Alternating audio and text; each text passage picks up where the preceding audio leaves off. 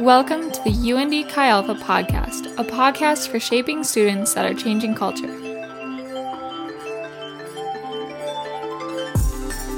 We hope you enjoy this week's message by Pastor Mark Erickson. We're kicking off a series of sermons called Why Worship? And we throw it in a question format for a reason.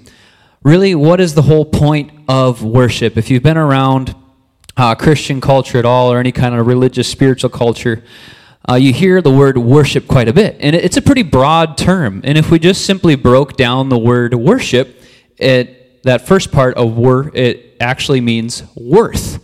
And so when you're hearing the word worship, I think it helps to kind of put it in the context of worthship. When you're giving your worship to something, you're determining the value of what something is.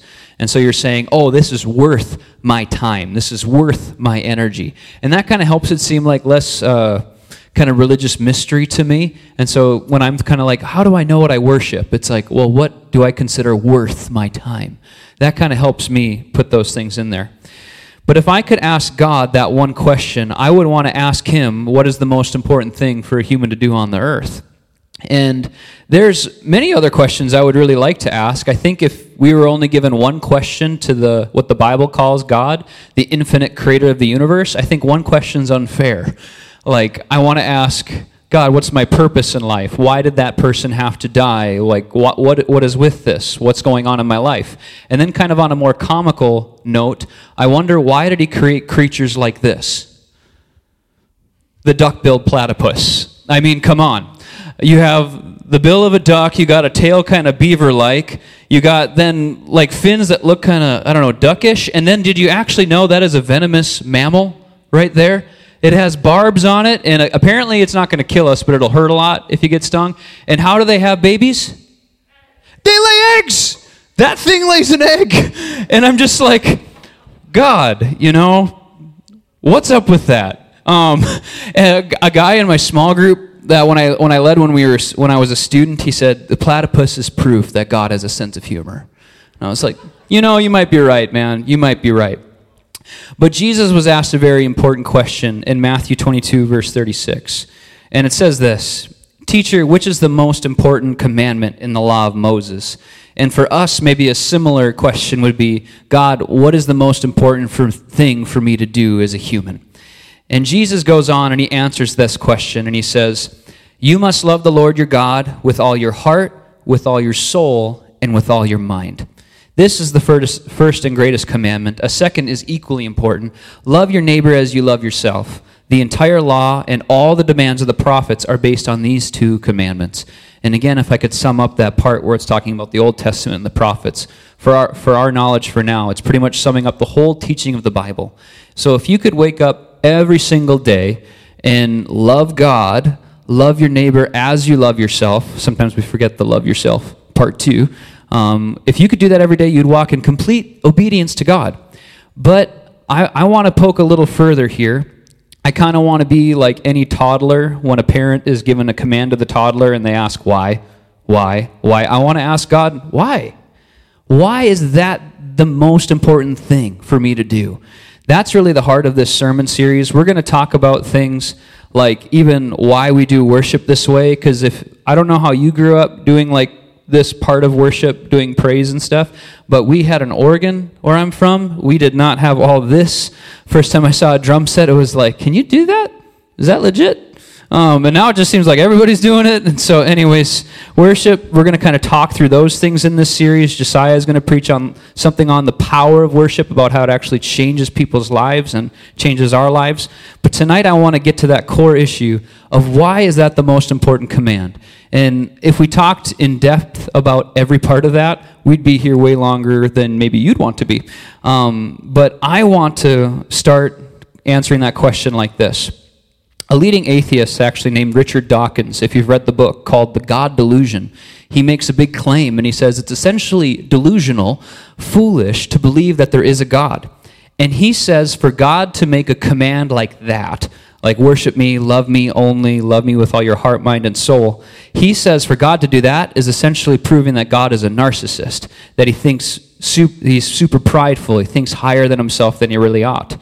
And if the biblical understanding of God is that he's good, he's benevolent, and he's kind, how can he also be a narcissist? How can he also be, like, in this sense, like, too proud? Because if you and I are proud, that's like a sin, right? If we think too highly of ourselves. And to maybe make this one more level of understanding, if you had a friend, imagine this, if you had a friend say, I can be your only friend, I can be the only friend you ever have, you must love me as your only friend with your heart, soul, and mind, we'd look at that friend and say, bye. We probably wouldn't be friends with them very long. So why can God do this, but humans can't? That's the question. I want to give you the answers right away, and then I'm going to get into why I believe they're correct. Here's the first answer. We become aware of the ultimate reality when we worship God. We become aware of the ultimate reality when we worship God. And the second point is this. What we behold, we become. What we behold, what we look at most, we become. So for that first point, why worship God? We become aware of the ultimate reality. Like I said, there's so many ways to describe the God of the Bible and why he's worthy of our worship, but I'm going to attempt to do this with a little bit of a story. 32-0, that was my record going into the state tournament my senior year of high school. I remember arriving at the state tournament being kind of small town country kid, and when you get to Minneapolis and you see like the skyline, you're like, oh, I've made it. This is the big time. For you city kids, you're like, Mark, come on, that just means lots of traffic. But for me, it was like, whoa, this is so cool. But I'd been down at this tournament before. The previous year, I actually took second in the state tournament, and the guy who beat me, he graduated and went on, and so I was one of the favorites to win. So when I would feel the nerves creeping in about, man, I don't know if I'm going to do that well, I would try to remind myself during that tournament, hey, man, you're 32-0. You're undefeated. No one's going to touch you. I'm sure this tournament's going to be like all season long. It's going to be no big deal. But a good story, there's got to be a cliffhanger, so it doesn't work out. Little did I know, I was in for a very rude awakening the second round of that state tournament. The first round went as planned. I won very decisively. But the second round, I found myself in a bit of a pickle, down by 2 points with seconds to go. No fear filled my mind. I can still remember my position on the mat in the XL Energy Center in the front left part. I think that's the southeast corner. And I remember wrestling this dude named Brady. I forget his last name now. But seconds were going down, and I just felt cool and confident. There's no way I'm going to lose because I'm the best. That was in my mind. I ended up getting this guy in a move where he was on his back, and in wrestling, if you hold a guy on his back, you get this thing called back points, and you're supposed to get points for that. But the ref wasn't giving me any points. My coaches were screaming, but the problem was my leg was actually blocking his shoulder blades from the mat, so they don't give back points for that. So the ref made the right call, and I lose the match. And after that, I was kind of just in an out-of-body experience, like, what? I kind of had a reality wake-up that I wasn't really this undefeated, untouchable wrestler. Now, what does all this really have to do with worshiping God? What really happened to me that wrestling match, it didn't have anything to do with my talent or desire to win the match, but I had stepped out of reality. I had this idea that I was untouchable, even though I'd never really wrestled anybody tough that whole year. No offense to northern Minnesotans, but our wrestling schedule is not that tough. If you're north of Alexandria, they're a little soft. Sorry, North Dakota, we won't even go there. Sorry. But what I'm trying to show you is that when I went and actually wrestled somebody that was worth their salt, all of a sudden I woke up to reality and realized, wow, I'm not the toughest dude in the room. Maybe some small town athletes who kind of felt that. Like you've gone, like you were the small town, I'm the best in my town, and then you move to a different town or you go to college and you play intramurals and you're like, there's a lot of good people out there. You kind of have that reality check, or you play the staff and spike ball and you realize, no, sorry. Oh, I got to stop doing that. But we sometimes have these reality checks in our life where we begin to think rightly about ourselves, where we don't think too high of ourselves or too low of ourselves. And when we worship God, I said I wasn't going to do this, but I'm doing it. Honey, you were right. Prince of Egypt, who's seen that movie? Decent. Okay, not even half the room, not that decent. Could you go really high? I didn't even see half the room.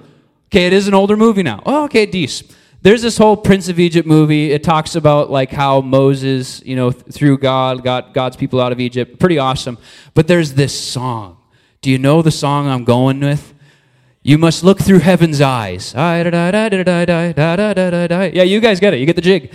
But the whole song that Jethro was trying to teach Moses is Moses didn't know what a man's life was worth because he looked through man's eyes.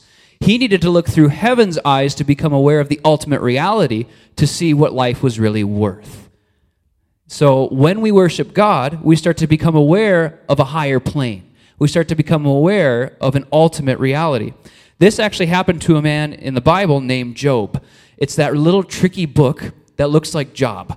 I totally made that in small group. Like, small group leader said, hey, turn to this book. I'm like, the one that says Job, J-O-B. I mean, that's how it's spelled. But in their weird language, it's Job. I promise if you read it, that doesn't mean you're going to get one automatically. So don't worry. You won't have to automatically sign up for a job. I just encourage you to read it. But in the whole story of the book of Job, there's a situation going on where Job has been a righteous man. He hasn't done anything wrong, and these bad things are happening to him. And he eventually comes to this point where he starts challenging God. And he says, God, what's up? Why is this happening to me? What's going on? God answers Job, and we're going to read a portion of what he says. Chapter 38, verse 1. Then the Lord answered Job from the whirlwind. Who is this that questions my wisdom with such ignorant words? Good start. Brace yourself like a man, because I have some questions for you. Gosh, put yourself in Job's position here. And you must answer them. Where were you when I laid the foundations of the earth? Tell me if you know so much. Who determined its dimensions and stretched out the surveying line? What supports its foundations, and who laid its cornerstone as the morning stars sang together and all the angels shouted for joy? Who kept the sea in its boundaries as it burst from the womb? Kind of a weird way of saying where the water came from, from in the womb. Maybe that's where we get that, water, womb, water broke. Biology. Verse 9, and as I clothed it with clouds and wrapped it in thick darkness. Verse 10, for I locked it behind barred gates, talking about the ocean again, limiting its shores. I said, this far and no further will you come. Here your proud waves must stop. Verse 12, have you ever commanded the morning to appear and caused the dawn to rise in the east? How would you like if God gave you that reality check? I'm so thankful I get to read it from the Bible and see, challenging God's not a good idea. He might put you in your place. But so Job had the gift of actually having that happen. And what I really find so cool about the book of Job, totally read the whole thing, but at the last chapter, Job says, I had heard of God, but now I've seen him. Now I've had an experience. Now I have understood this ultimate reality, that there's some things, me, finite human being, I'm just not going to get. But now I understand that God's the one who is sovereign, he's in charge, and it's going to be okay. Sometimes we need reality checks. And so when we decide to worship God first, we become aware of the ultimate reality. One last thought on that one. In the words of Paul Copan, he wrote a really good book called Is God a Moral Monster? I'm going to say that for the bookworms in here, because God bless you. We need more bookworms in this place. Is God a Moral Monster? Read that book. So good. He says this. Why does God insist that we worship him? For the same reason that parents tell their young children to stay away from the fire or speeding cars.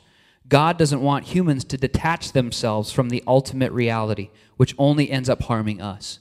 So if you and I choose to worship something before God, we're putting ourselves in danger of not knowing the ultimate reality. In other words, we're like little kids running out on the street. Next point. Why worship God? What we behold, we become.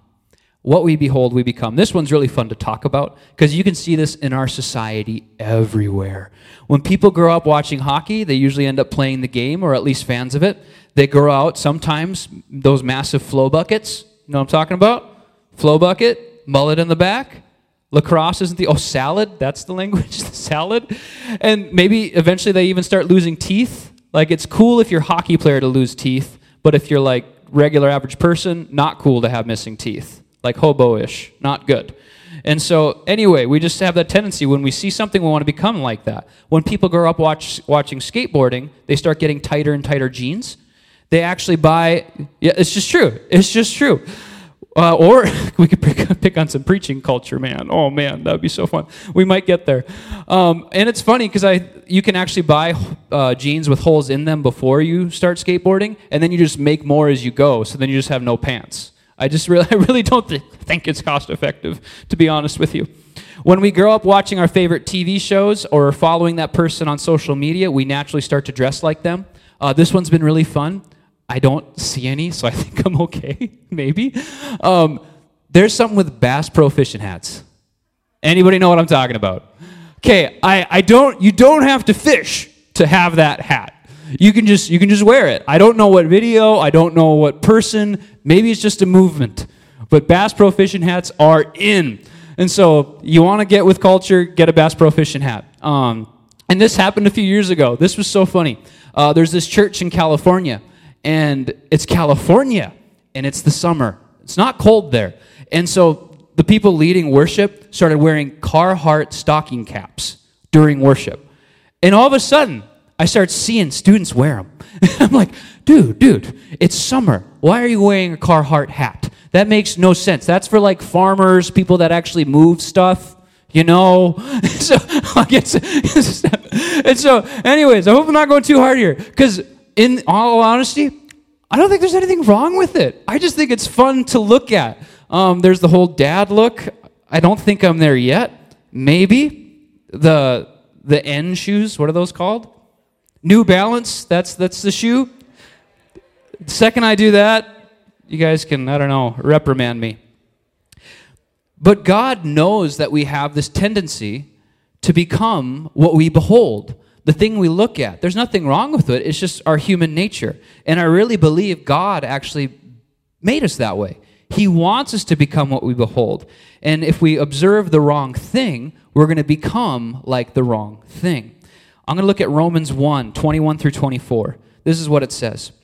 This is about God's people in the Bible when they decided to actually worship something other than God. It says, yes, they knew God. Get that. Hold there. They knew God. All right?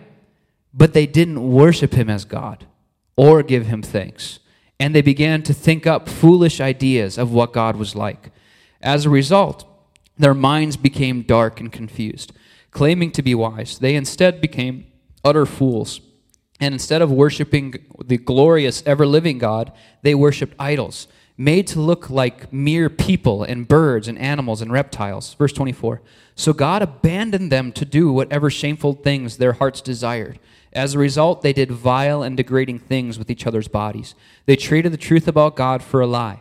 So they worshiped and served the things God created instead of the Creator himself. I got to say that again. So they worshiped and served the things God created instead of the Creator himself, who is worthy of eternal praise. Amen.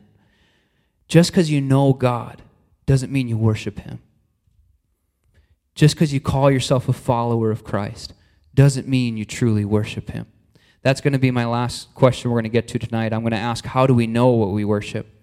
But I hope you're seeing there that what we behold, we tend to become like. Because when God's people worship something other than him, it started to warp their thinking so much that actually that chapter continues on. And it says that they actually started to call evil things good and good things evil. So they got so warped where they couldn't tell right from wrong. I don't know about you, but does that sound like news headlines? Is that crazy? Are we starting to worship creation instead of the Creator a little bit? Maybe we need to get back to this thing of worshiping God first and foremost. 2 Corinthians 3:18, though, shows the opposite. If we choose to worship God, this is what happens. And the Lord, who is the Spirit, makes us more and more like him as we are changed into his glorious image. And now I'm not trying to put in the picture of yourself that you like become Jesus. You know, I don't want you to hear me saying that. But if we understand that God is the creator of everything, he probably knows exactly what you're called to do. He probably knows exactly what he made you for. And this is always such a silly illustration, but I never come up with a better one, so you're going to get it. If I was the maker of the fork, and let's just say the fork could talk. I make the fork, and I use the fork for spaghetti, because that's what a fork is for. I'm not one of those fancy spoon guys. You ever one of those restaurants? You know what I'm talking about? I can't do that. I struggle. And so anyway, I need a fork. And the fork, say if it could talk to me, looks at me and says, no, I want to be used for cereal. I'd be like, what? No. And then say I just went along with it. You know, we're going to give you over to your desire. We're going to use you for cereal. That would be very inefficient because I'm a soggy cereal guy. So that was a shot down. Sorry, it's just how I am. Well, thank you. Got a couple. And so could you just imagine just trying to use this fork to eat your cereal? That'd be so lame. That'd be so lame. And we would all look at this like, oh gosh, could you imagine the dining center seeing that? Somebody using a fork be like, dude, do you need to go to University 189 and learn the entry-level classes? Here's a spoon. But anyways, I think you get the point. It would just be absolutely ridiculous if me, the inventor of the fork, had this thing yelling at me and saying, no, use me for something other than you made it. That's exactly what we do to God when we don't worship him first.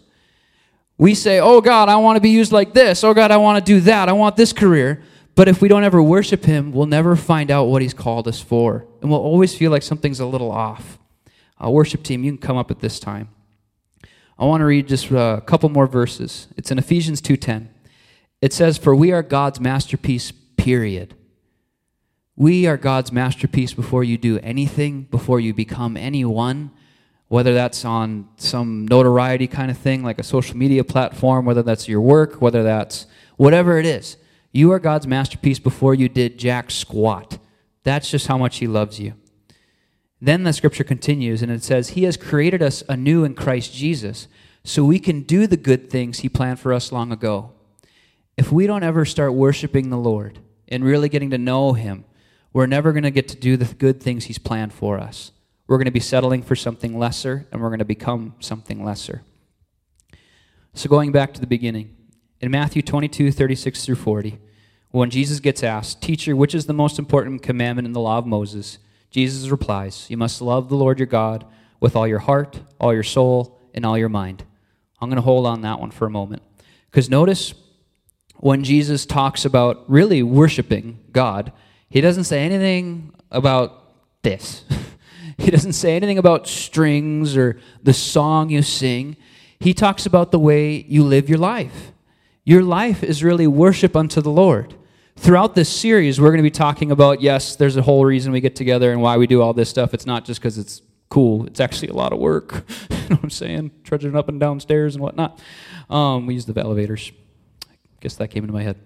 But when we worship God with all of our soul and all of our mind, really it starts to transform us into who he's always wanted us to be. We become what we behold. And if we behold him most, we'll become the perfect being he's always meant us to be. Kind of crazy thought, isn't it? But now the question I want to move us into is, how do we know what we worship? How do we know? That's actually there was a lot of handouts on your chairs today. There was the magnet. Feel free to take that. But then there's the bookmark. Could I actually get one? I should have brought one up here. Can I steal that one? Thank you so much. On this little bookmark, it's honestly, you guys can keep it, you can throw it away, it doesn't bother me. I just felt like I wanted to give you something tangible to start measuring how do you know what you worship. When Jesus replies, you must love the Lord your God with all your heart, all your soul, and all your mind, I want to break that down a little bit. How do you know what you worship? The way you know what you worship is by where you spend your time, what you talk about, how you spend your money, and how you spend your mind. How you spend your time, what you talk about, how you spend your money, and how you spend your mind. And if you can, even just for 1 week, this is just a little challenge. I'm not going to follow up with you on it. Maybe I might say, hey, did you do that? That's going to be all it. This is just between you and God. You can bring it up in small group, talk to your small group leader. I think that'd be great. But if you can look at your time and say, well, I really love God, but then your screen time kind of shows other things. I love that Apple whatever, I think Android has it too, that screen time thing. It's the most convicting and honest thing on the planet, is it not? Yeah. And if your Bible app minutes are cranked up there, God bless you. You get the Bible app, then let your screen time just go and go and go. But then also what you talk about. This one's really hard. Do you spend more time talking with people about other people? Or do you spend more time talking with people about Jesus? Does that make sense? And then how do you spend your money? I mean, Jesus, he keeps going and he says, you love your neighbor as yourself. That's worship unto the Lord. So do I use my money just to bless others, or is that just simply a me thing? Do I just look to spend on me? And the last one, it's going to be actually a whole nother sermon series. It's what's on my mind. What do I think about? Do I obsess over worries? Do I obsess over things that don't matter to God? Or do I obsess on things that matter to him? Whatever is excellent, whatever is pure. We're going to talk on a whole sermon series on that one. So, again, I challenge you just to think on those things for 1 week and just talk to the Lord about it and find out what you worship. with all that said, I'd like to get every head bowed and every eye closed. Just a couple questions tonight. You know, maybe you're here and you have a relationship with Jesus, but you even feel after just this one installment of the worship series, you're like, oh man, I don't know if I spend my talk so good. I don't know if I spend my time so good, my money and my mind. And you'd like God to kind of give you a holy heart check in that, and you'd like to ask him for grace so that you fall more in love with him. If that's you, could you raise your hand right now, just so I can see? Awesome. I'm going to pray for you guys soon. You can put those hands down. This is what we're going to do. I'm actually going to pray for just that one question. And then after I'm done praying, Andy's going to lead us in one song. And we're just going to worship the Lord and receive prayer if we'd like. I'm going to pray like this. Dear Jesus, thank you so much for what you're doing in our lives. I just ask that you guide us in this time. This is your room. This is UND's Memorial Union, but ultimately it's yours. And so I just ask that you do what you want in this room. For the students that raised their hand, we're just asking you to do heart surgery on us. Move the things that need to be moved, recalibrate the things that need to be recalibrated, and just teach us what it means to actually worship you, to consider you worth our life, to really consider you worth everything. So help us, Lord Jesus. Amen. What you guys could do right now, if you could stand. Ministry team, if you could get on the sides and in the back. If you guys want prayer for anything in the message, feel free to respond by going to any of these pastors and student leaders, and they would love to pray with you. But if there's just stuff going on in your life too, like stage checks, life, family things, stress, you name it, we'd love to pray for that. And after this last worship song, then we'll close out. Thank you, guys.